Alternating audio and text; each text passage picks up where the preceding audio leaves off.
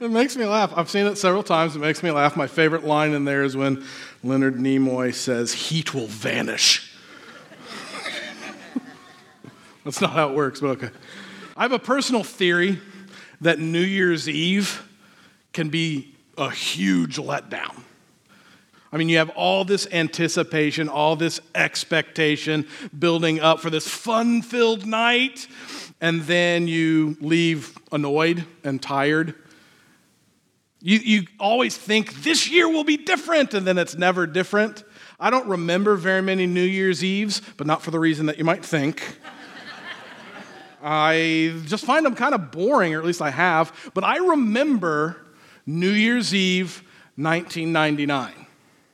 I was at a party, and the main topic of conversation at the party is, will the lights go out completely at midnight because of, the looming doom from computers no longer working? In hindsight, I should have just turned out the lights at midnight. Pandemonium would have been a good joke.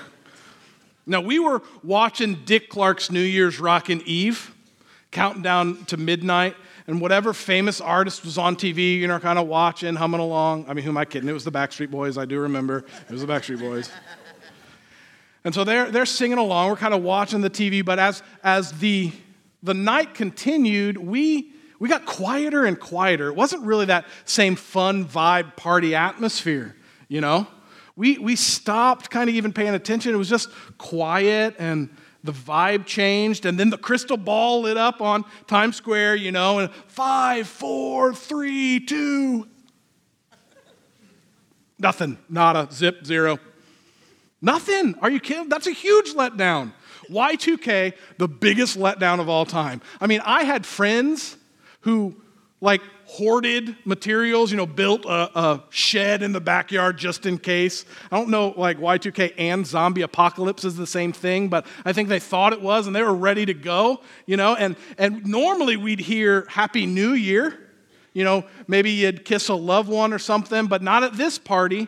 It was dead quiet. You could hear a pin drop. I think we were just waiting, for this thing that wasn't going to happen, anything to happen, but nothing did. And a few minutes, we were walking out of the party, kind of going home, and one of my friends said, "This is it?" It's kind of a letdown. There are a lot of buildups and letdowns in life. There are some trivial ones. Have you ever gone to a movie really looking forward to it, and you get in there, you get your popcorn, you get your Coke, and you're sitting there and you watch it, and you leave going, the book really was better. This is it? Or you get ready for that vacation you've been saving, you're ready, you're on the beach, and it rains all 4 days that you're there. And there are people everywhere, and you can't get in line for the food, and you're like, this is it? I've been waiting for this.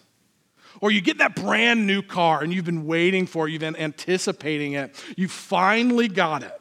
A couple weeks later, you're there at the stoplight. Somebody's looking over at you. You going, man, this didn't feel like I thought it would feel. This is it.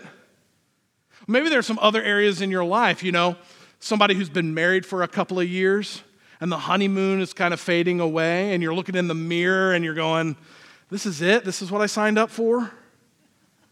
Or maybe you're going to work and you go, my finances, this is it, and my work and my relationships, and the house isn't quite what I want it to be, and there's just dissatisfaction all over the place, and you just don't know what to do, and you're frustrated and you're annoyed, and you go, this is it. Or maybe it's the exact opposite of that.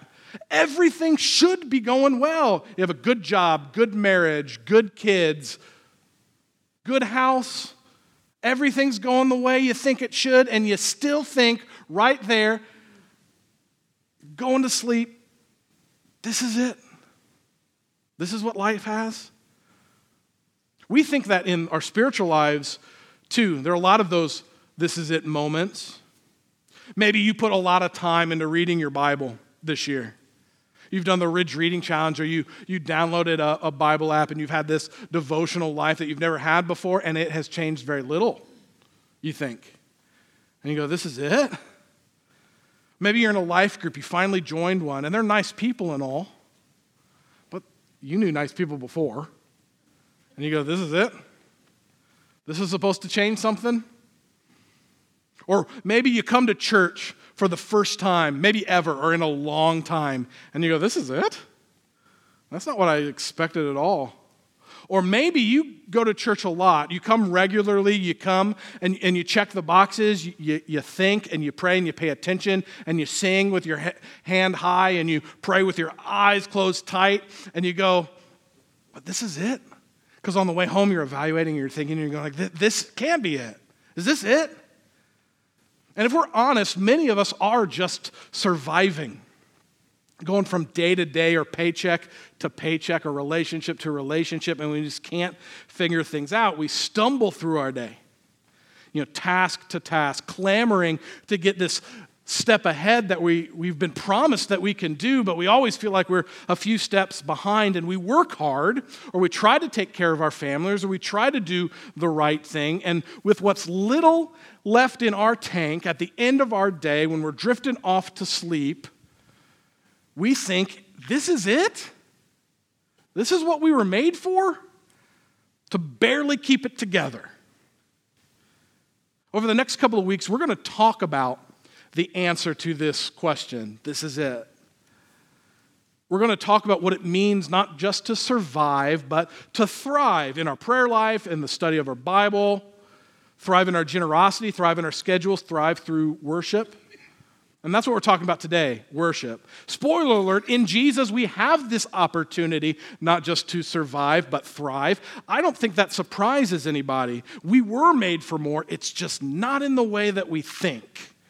We think it's more happiness, maybe more money, more of what we want and what we need. But that's not what it is. Now, before we dig in, we're going to talk about worship. I'd like to pray for us just so that we can kind of get our mind focused on God today. So once you bow your head, I'd like to pray for us. Heavenly Father, we come before you today, and I admit that I feel like this sometimes, that I put in some effort, I put in some work, and I feel like this is it. It feels a little empty. So help us today take a next step in relationship with you, draw close to you. As we talk about worship and what that means, what that looks like, help us to obey, help us to listen, open our hearts, open our ears, our minds to what you would have us do, how you would have us interact. Help us be thankful for even the opportunity to gather together today. Lord, we ask for you to show us what it means to worship you. And it's in Jesus' name that we pray today. Amen. Now this word, worship, it's misused a lot. We don't understand it as well as we think. The layman's term is kind of something that we like a lot, right? We worship something that we like a lot. Kind of like, I don't know, the Indianapolis Colts. That's a good example for me. I like them. Does that mean I worship them? Maybe a TV show that you really like. This Is Us. You just love it, cry, everything about it. And you go, does that mean that you worship it? Not necessarily. That's kind of a shallow view of worship. So let's kind of expand it. Well, maybe worship equals music. Have you ever heard that term, worship ye music?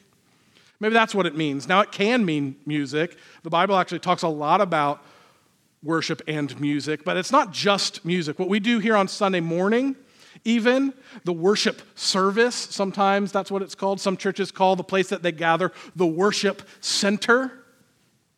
Have you ever interacted with any of those terms? And we think, okay, so it's what I do in the hour on Sunday, or it's what I do like when I'm interacting with church people. That's worship. Those things can be worship. They're a part of it, but that's not the biggest kind of fullest view. So let's define it. Here's this working definition.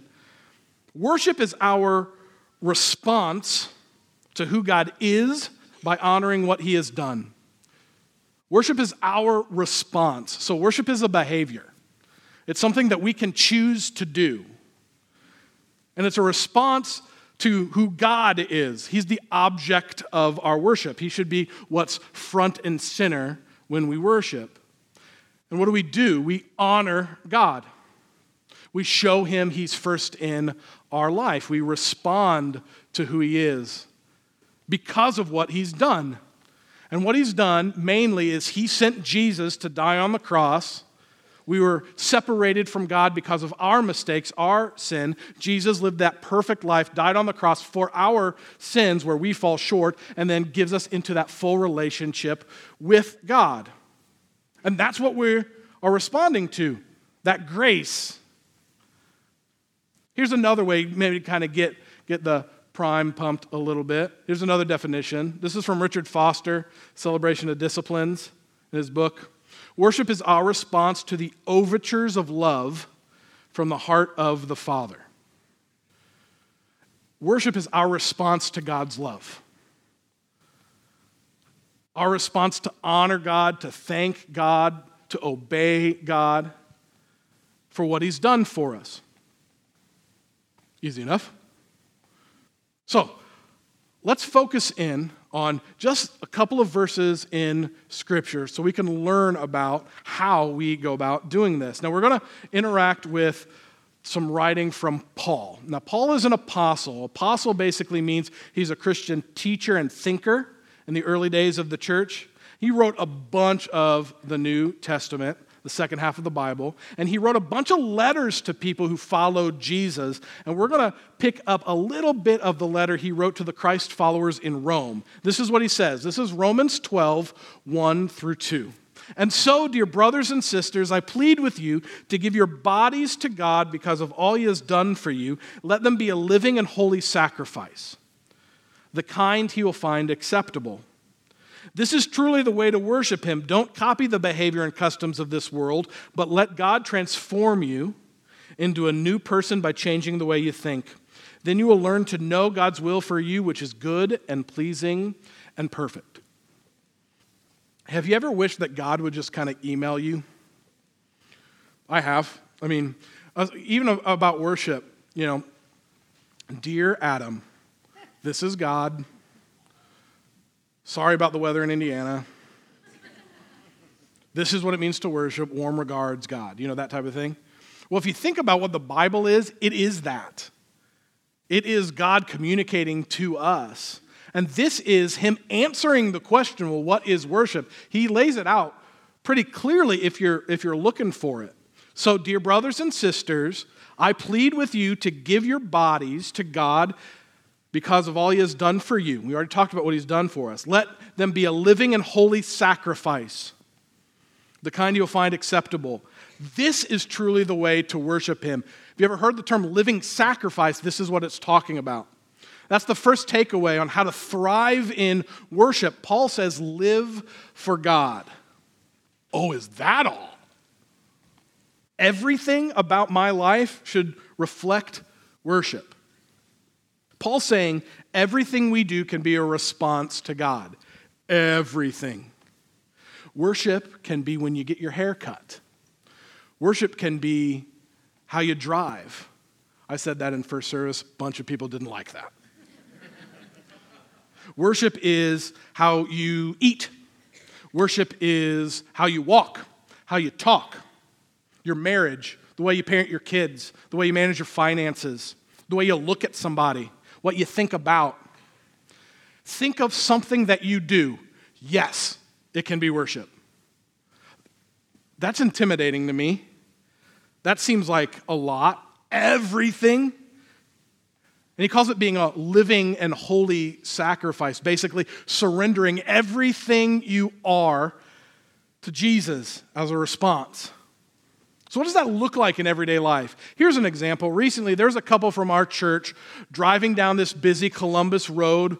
They looked down and they saw what appeared to be a wallet in the middle of the road. It was near a stoplight. They stopped at the stoplight. They jumped out. They picked up the wallet, jumped back into the van, and kind of continued on their journey. They looked in, kind of looking for an ID and stuff, found out there was around $1,000 in the wallet. Do you know what it feels like to lose your wallet at home? Can you imagine, cashing your check or something on Friday, putting all the cash in the wallet, putting it on top of the car like when you're driving away and it falls off? That shallow feeling in the pit of your stomach that like swallows you whole. Can you imagine what that would feel like? Well, this couple was like, man, that's rough. So they decided to call the sheriff, give the wallet to the sheriff and kind of go about their day. Hopefully they'll take care of it and connect them. A couple of hours later, this couple got a phone call. And they got a phone call from the guy who lost his wallet. The sheriff gave him the information. And the guy who lost his wallet was in tears. And he kind of talking, and he's going, I can't. Why in the world would you do this? Why? Nobody does this, is what he said. Here was their response to why in the world would you do this? They answered, because we love Jesus. And he goes, is there anything I could do? Can I give you a little bit of money? And they go, tempting. But here's how you can pay us back. Why don't you check out our church? Why don't you check out the Ridge? I have no idea if that guy came. If he's here right now, hello, we're so glad that you're here. This is a great example of what we're talking about. In all different ways, anytime you're living your life, if somebody were to ask you, why in the world would you live your life this way, your response can be, because we love Jesus. Every single thing we do, the way we talk, the way we walk, what we think, how we act, breathe, can worship God, can be a response to God. So that's the first thing, live for God in every area of your life. Here's the second thing that Paul points out. You can worship by turning our focus on God. You can focus God. So there's some behavioral, but you can also focus your heart and your mind on God. Have you ever talked about your priorities with somebody and you know that you're being a hypocrite in the middle of talking about your priorities? Just me? This is what I mean. Hey, what are your priorities, Adam? Well, first is God, and second is, my wife Abby, and third is family, and fourth is work, and fifth is hobbies. When if I was telling the truth, I'd say, hey, so first is me, and second is me, and third and fourth are me, fifth, food, fourth, fifth, sixth, me. Right? That's just me being honest. What if we took a microscope to our lives? We let somebody, kind of a forensic scientist, look and say, what are you spending your money on? What are you spending your time on? And what are you thinking about? What would come up? What would the report say? I started to do this, and I stopped because it was bumming me out. Because my money says I like comfort. My time says I care more about what people think than I should. Think about myself a lot. My thoughts say I care more about being happy and safe, which aren't bad things, but I think more about that than I do most other things. It says that I want to pursue these feelings. I want to feel a certain way. I want my life to make me feel a certain way. I want my marriage and my kids to make me feel a certain way. I want my church to make me feel a certain way. I want my relationship with God to make me feel a certain way. And we pursue these feelings, and we think that that's worship. We think that that will fulfill us, but it doesn't, because really, hear me, really that puts us at the center of the focus. And that's called idolatry. Anything that puts anything else other than God at the center of our focus is idolatry. And I am guilty as charged. But that's what we do. We say, yeah, I know the answers to the priorities, but we still focus on ourselves. What if we changed our focus? And we don't even just change our focus to these people in our lives that we care about, which is good, but we change our focus and we start asking, what would it look like for me to honor God in this situation? Our focus on God rather than on ourselves. What would our church look like? What would our communities look like? What would your family life look like if we changed our focus and it wasn't about me, please, anymore? And it started to be about God. And that's what Paul is saying here. He's saying, don't copy the behavior and customs of this world. The behavior and customs of this world are me-centered. It focuses on ourselves. And he's saying, focus on God. Don't follow what makes you feel a certain way. Don't trust yourself. Place your focus on God. So we should live for God. We should focus on God. And we should think about God. It's kind of a different way of saying both of those things. These are all similar, right? So how do we focus? How do we live for God? We think about God. And when we think about God, when we let God kind of take over our minds, he changes us. He transforms us. This is the rest of this verse. But let God transform you into a new person by changing the way you think. Then you will learn to know God's will for you, which is good and pleasing and perfect. So when we're focused on God, when we're living for God, we're cultivating a relationship. Worship helps us cultivate a relationship, helps us interact with God, helps us think about God. This is called practicing his presence. Did you know that God is with you wherever you are, whatever you're doing? That's why you can respond in worship in every area of your life, because he's there. And if you're thinking about God, letting him kind of change the way you think, that's how you know God's will. And it's not always, hey, God, do you want me to take this job or that job? Even though I think he does that, it's also, how can I respond to who God is right now, right day, in this very mundane little thing? You probably haven't heard of Nicholas Herman. I hadn't either. He was born in eastern France in 1611. Not much is known about his life. At the age of 40, he decided to join a monastery community in Paris. And for the rest of his life, he worked in a monastery kitchen, washing dishes, and also repairing sandals. That's what he did every day. Every day. Nobody would have imagined that this poor, humble guy would become famous. But he's actually known to the world as a guy named Brother Lawrence. And you see, Brother Lawrence learned this, to commune with God, to practice the presence of God while he was washing dishes or running errands or fixing sandals. He died in 1691, and after he died, his friends kind of put together his letters and his journal and his writings, and they published a book called The Practice of the Presence of God. And here's a quote from that book from Brother Lawrence. Think often on God by day, by night, in your business, and even in your diversions.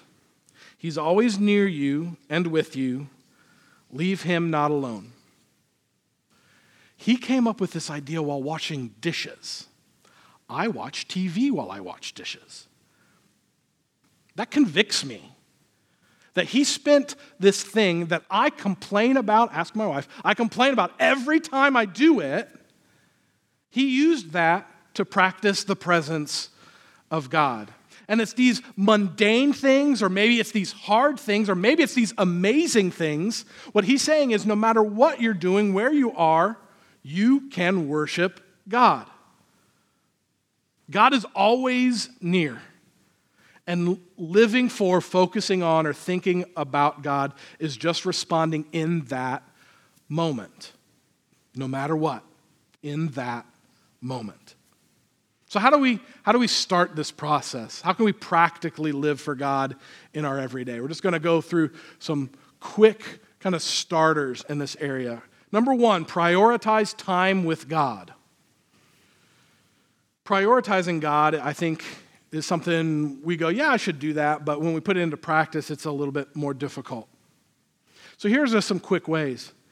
Prioritizing time with God can start with actually putting aside a specific time to pray and read your Bible. You just say, hey, I'm going to set my alarm 10 minutes, 15 minutes earlier, and I've got it all set up. I'm going to keep myself accountable to that. It's building that habit. Or maybe prioritizing time with God is saying, you know what? I'm going to go to church consistently on Sunday.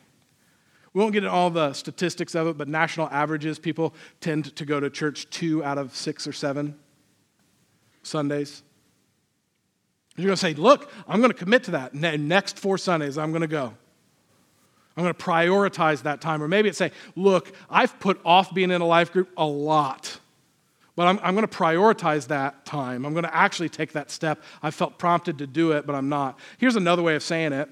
What's your excuse to not prioritize that? For me, it really does come down with time.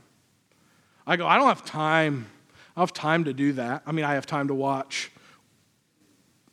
the Indianapolis Colts, whatever TV show. I have time to do a lot of different things. But I can't find time to do this.